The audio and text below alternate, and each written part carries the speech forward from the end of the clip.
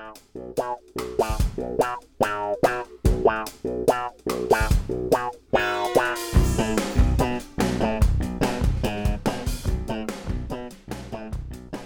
everybody, I'm Bobby Salveson. And I'm Michael Monaco, and together we are the Hazmat Guys, connecting the hazmat community near and far with knowledge, insight, and real-world examples in an effort to make your job just a little bit easier and safer. Now let's take a minute to hear from today's sponsors. Hey Mike, pop quiz. What is the standard go-to method for emergency decon? That's pretty easy. Wet decon, right? Well, you're not the only one that may be thinking that, but it's actually dry decon.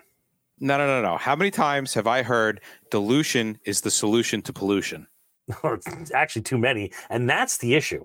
Makes sense if you think about it. Without the use of water, we don't need to spend extra time setting up traditional showers or pools, and there's no wastewater afterwards. And you're not going to freeze anybody to death if it's below 60 degrees. Check out firstlinetech.com/dry decon. Firstline Technology has a whole webpage dedicated to the methodology and links to plenty of dry decon resources. See for yourself why dry decon with FiberTech should be your go-to immediate decon solution. Let's get to the show.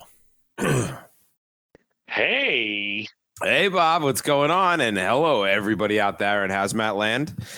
I am a partially sick Michael Monaco. Come on. Always here with Bob. What's going on, Bob? Nothing much. Just hanging out. I'm doing my farewell tour to a lot of my jobs in order to fully focus on the Hazmat Guys and go from 9 jobs to 1. Wait a second. Are you including state instructor? Yes, for the most part, I'm going to be pulling back from this as well. So I'm giving up all of it. I'm on the farewell tour. Congratulations. Wave. All right. Yes, yeah, I mean, we've got some. Anyway, we'll talk about all of that in a later episode. But hey, the seasons are almost over. There is only 2 left. If anybody wanted to come and buy us a drink, bring us a bottle of booze, bring some sour 6-packs, where can they find us? There's only 2 left. It's Baltimore, which is seriously next week. And there is going to be a major announcement delivered by the Hazmat Guys tomorrow. I am going to be recording it probably as soon as we're done with this episode. And it will go out across the social webs and the inter things. And it will notify you of a major announcement, which is going to be we're doing a game, a game across the entire conference, and nobody really knows how it's going to work. It is should I tell them what it is? If you can scavenge for the words. Good one. It's a scavenger hunt. It's a QR code scavenger hunt. It is going to be off the hook. A lot of fun, a lot of prizes, crazy amounts of prizes, like surprising amount of prizes. Like we have gathered up. Oh, you mean like stickers? No, I'm talking about tens of thousands of dollars of prizes, not of our crap that you listen to all the time, but actual stuff you might want to use. Yeah. So there's going to be a lot of stuff, and I will drop all of it in the announcement. It will be a video. It will be on social media. And you should get to this conference and get to these places because it is going to be sick. Yeah, we're going to have a lot of fun this year at the conference. We want to just make it something that's fun and enjoyable throughout the entire conference, not just at a specific night, not just during like one particular lecture. We want to have fun the entire time. That's the name of the game is to just have a good time and learn something. So, yeah, that's that. Massachusetts is the next one up, and we're going to tighten all that stuff up. A lot of big announcements for us, but one step at a time, one episode at a time. One episode at a time. What are we at? We got to be almost near 400. I don't even know. I don't. You know what? We're at 11 billion and 2. Right. I think the only people who are above us is maybe Joe Rogan. So it's probably true. Yeah, that's probably true. It is. It is probably true. I mean, I think he does one every day, and we do one once a week. But we'll catch up with him at some point. Majority. I think there's something on the books that like 90% of all the podcasts don't make it past 10. Oof. Have you heard any new ones recently that have reached the 10 episode mark? No. I've heard a couple of one, but yeah, nothing else. Well, it's if that's all that they can see us, we might as well start diving into the content of this week. No, let's do it. Let's get in there, bro. All right, so we've got some interesting statistics for you guys. All right, and I didn't realize this. This was a Google alert that kind of came across my email, and I was looking at it and I was like, no crap. So started looking up other statistics. We started talking about the statistics, and we were like, you know what? Let's formulate a show around some of these statistics, because it reinforces the idea that this shit happens and we need to prepare for it. Like that's really what everything comes down to, is like, all right, how do we train? How do we prepare? How do we make sure my team is good? And if you're sitting there going, we don't really see that, like, okay, we don't really see rail. All right, I get it. Okay, we don't really see airplane. We don't have it. You have roads that run through your district. Yeah, I hope so. If you don't, you probably aren't listening to anything on technology. So it's a totally moot point. If you're listening to the show, there's almost a guarantee that you have roads. And truck-related hazardous materials incidences cause 16 times more fatalities from 1975 to 2021. 380 for trucks, compared to something like rail, which was only 23 fatalities in that time frame, according to the Bureau of Transportation Statistics. That's stunning. That's crazy. I'm kind of shocked by that, and I'm seeing this for the first time. That's a lot. Well, again, but it makes sense. There's a lot more trucks, right? Yeah, it makes sense. If you look around, you're like, all right, I get it. Trucking is considered the last mile, right? Like things can come over by ship, things can go through by rail, but everything that you see and touch, minus forget hazardous materials, just everything in general touches a truck before it reaches you. Yes. So it's almost surprising in the reverse amount, right? Like you look at that and you're like, wow, 380 trucks, but you're like, wow, why is rail got 23 for the amount of rails that are running around versus trucks of 380? Right. And this number kind of jumped off the page to me, is over the last 10 years, the number of big rig accidents, truck trailers, whatever, involving hazardous materials has jumped 2.5 times, an increase of 155%. Let me say that 2 times because I want you to understand this. In the last 10 years, it's gone up 155%. Right, which technically means that you have a 2.5 times greater chance. My apologies, I'm getting over a freaking cold. Oh my God. Remember when there was a time that we would edit everything out? Yes. And now we just don't give a shit. I should make a whole thing of just outtakes. It'd be 3 hours of days long. So days. But that means that if there's 2.5 more times of the accidents, that means whatever your area is, you're 2.5 more likely to see a hazmat transportation incident over the road than you did just 10 years ago. Right. In fact, tractor-trailer accidents account for 64% of all damages from any other mode of transportation of hazardous materials, almost $512 million. In the past 10 years, according to FSMA data, there have been 52 fatalities and 160 injuries due to hazardous materials incidents just involving tractor trailers in transit. All right. So if that statistic from before was like a 40-year gap and a third of those have happened within the past 10 years, that's pretty significant, right? If you look at just the data published by that agency and you look into the numbers and the causes, you will see that human error is the absolute number one reason for each one of those accidents. Right. And you look at like highway, rail, air, the major couriers, I would say, the amount of damages from 2013 to 2022. So what is that? 9 years. Highway, roughly $511 million. Rail, roughly $280 million. About half.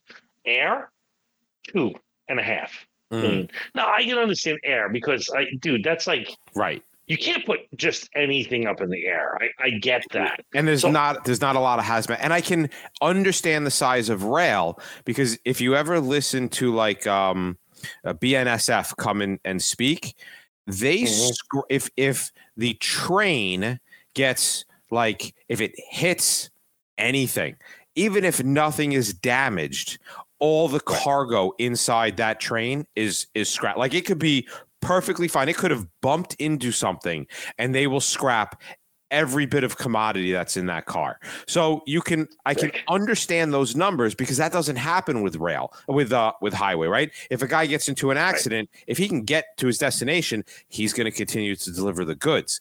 So I can understand why the numbers for rail are half of what highway is, with rail having such low accident numbers. Yeah, absolutely. I can see that.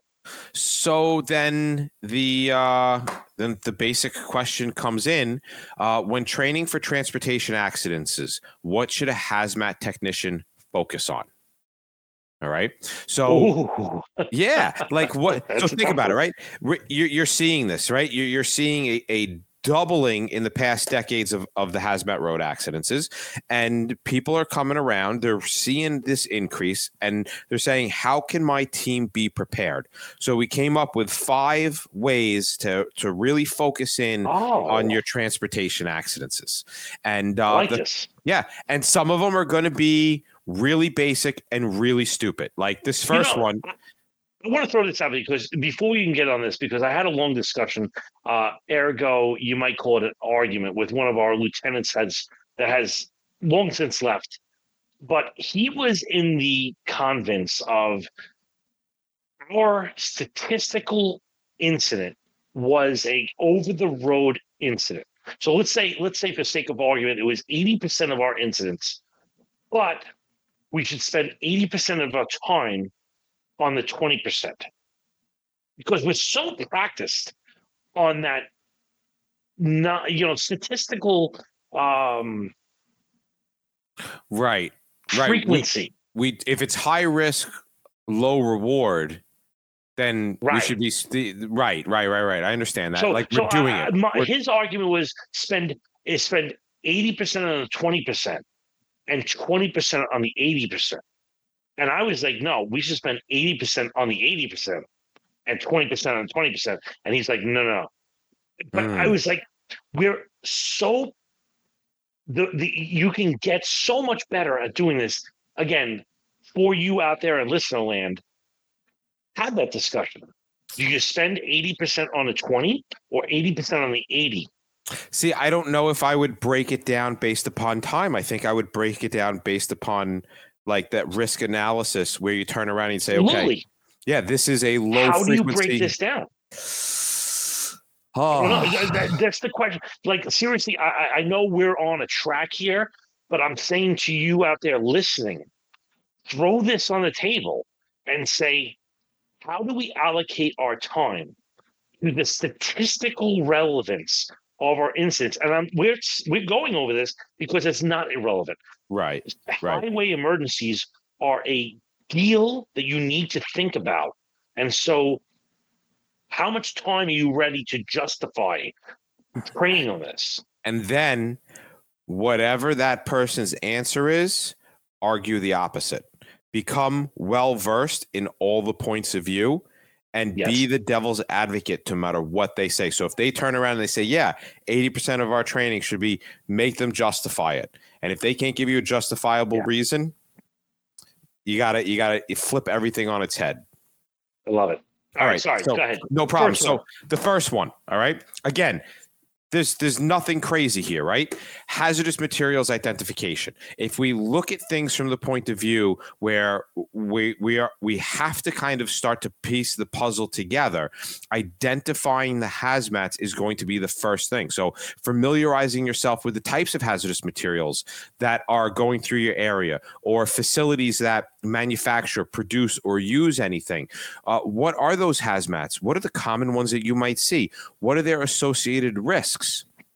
Make sure you're up to speed on identifying hazardous materials, whether it's labeling, placketing, marketing, markings, shipping papers, whatever it takes to be able to turn around and say, I don't have to think about it. I can just see it and realize it, and I can keep on going from there.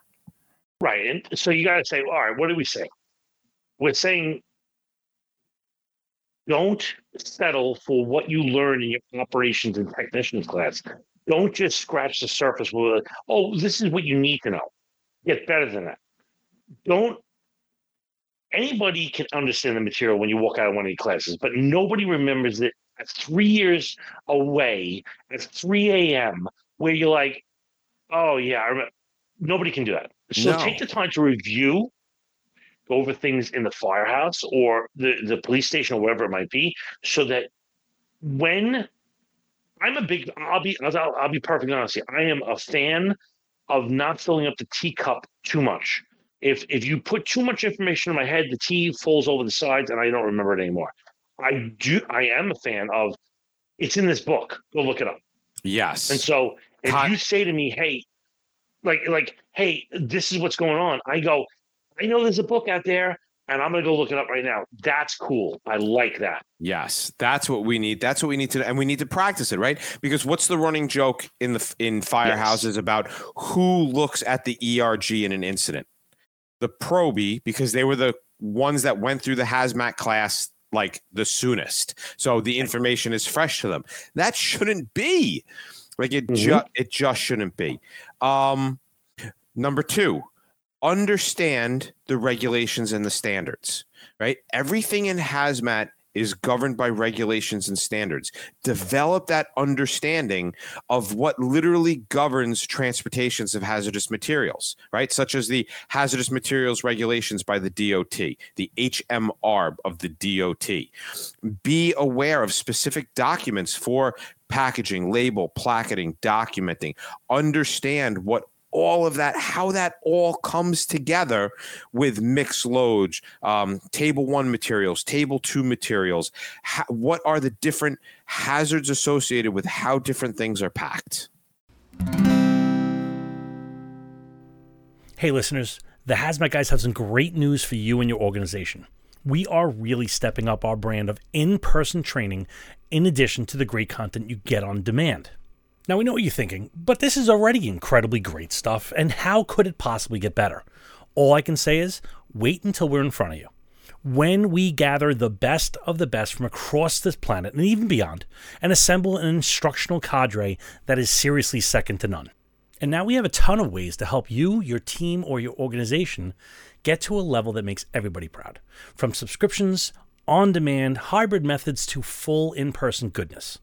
You can contact me, Bob, at thehazmatguys.com to schedule a call and find a solution that works for you. And every participant of an in-person class gets a free 1-year premium subscription, which sounds pretty good. So contact me at Bob at thehazmatguys.com and get some more information.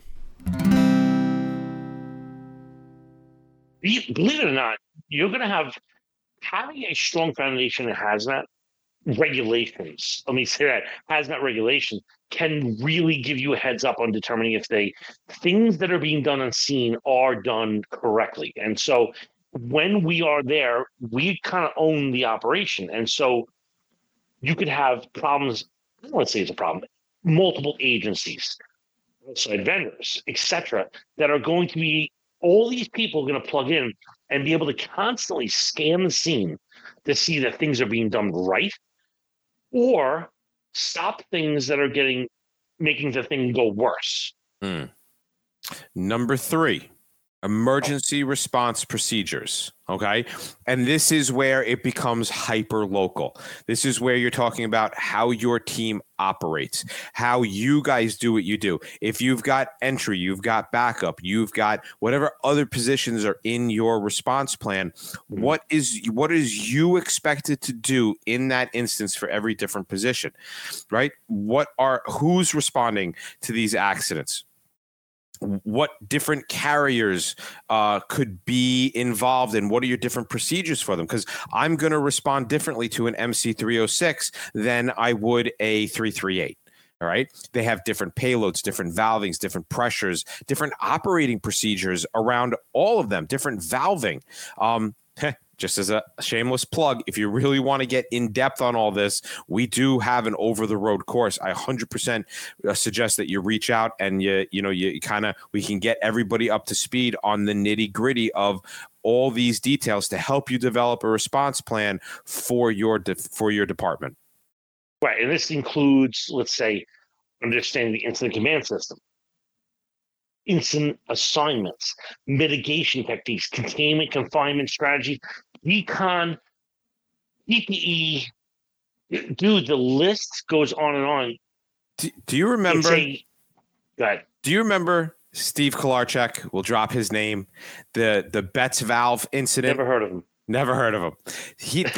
So we had, and I can't remember the name. His name is Mike from. It's over the road props and Mike Moore. Moore, yes. He did a class in FDNY and he taught in the class the Betts valve. The next day, Steve Kolarchuk, the only person since I had been with FDNY to use the Betts valve on a run the next day. Crazy. That was relearning mitigation techniques. Yes. And it can happen at any point. You could never use it in your entire career, and one day you use it one time. So it happens, guys. I'm telling you, I was like, what do you mean? What? You just took the course, went to the firehouse, had a run, and used a piece of equipment that we never have taken off the rig before. Yep. It was That's insane. how it rolls. That's how it rolls, baby. All right. Risk assessment and planning. You want to really gain knowledge of the risk assessment techniques to evaluate all the potential hazards associated with the different, our different haulers, the different hazardous materials, and the different transportation scenarios that you could legitimately see, right? If you don't have lakes and rivers in your area, then don't try to figure out what to do if one of these haulers goes into the water. If you're surrounded by bridges and you're surrounded by rivers and you've got ocean all around you, what are you going to do if one of these haulies end up in the water? That's what you want to start talking about, those what-if scenarios. Even developing response plans, which is something that's kind of like, who the hell cares about that? But, evacuation plans, communication protocols, coordination with other agencies. This is not easy stuff to do. It requires time, effort, personnel, but tabletop exercises are a great way to spark minds about the process. And it's a great way to start to train your brain on how to put the problem and begin to solve with people. Yeah. Yeah, just the whole troubleshooting methodology. You have to train your head as an incident commander to break the problem in half, or even in five, and delegate it and run the show. It's a lot of work. Yeah. It's not as easy as they say. And as a technician, you might turn around and go, okay, great. Well, I'm just a technician. But you know what? On the scene of a hazardous material, that senior technician is the incident commander's brain. So you have to be able to do that as a firefighter. You need to be able to think as a firefighter, you need to think as an officer and a chief, and you got to be able to do it all at once. So yeah, tabletops are phenomenal. All right, number 5, spill and control containment. You want to be able to acquire the skills in containing and controlling hazardous material spills. Understand the principles of containment. Use the appropriate material for whatever is going to be running through your area. Use the appropriate techniques to prevent further release and spread of the hazardous material. Yes. You have to get creative with this one, because if you have a gasoline truck that has 13,000 gallons of gasoline on it, I don't have 13,000 gallons of containment on me. Even if you have 1,000-gallon bladders, Right. you don't have 13 of them. And so you have to start thinking like outside the box. You have to start thinking about how are you going to control large leaks of large volumes of materials and hold the line while not impacting the operation, the flammability. Are you putting people in the right spot? Are you not putting people in the right spot? Are your metering profiles are right? Do you have the foam? It goes on and on and on. So are you prepared to do this? And I think what we're going to do is the last 3 points we're going to put behind the paywall. I'm sorry, fellas. Listen, we gave them the 5 that I promised. If you want more, come over to premium. Come to 3. Well, that wraps up another episode of the Hazmat Guys. You can find us at Facebook, Twitter, and our YouTube channel. And don't be afraid to use that like or follow button. Or you can sign up for even more content from us at thehazmatguys.com. Here, you can subscribe so that we can connect you to even more great stuff. Your support is going to help us improve and build this awesome community even more. Yeah, and if you want to get to the next level, you won't want to miss our premium content. Our specialist level provides you with access to our entire catalog of shows, which is now over 300, an exclusive Facebook group, premium video with no ads, and so much more. Also, check the Hazmat Guys University link on our website. And don't forget, we are always interested in hearing about incidences or calls that you have experienced. We may bring you on the show to share that story. Reach us at feedback@thehazmatguys.com. And remember, folks, don't just get on the job, get into the job.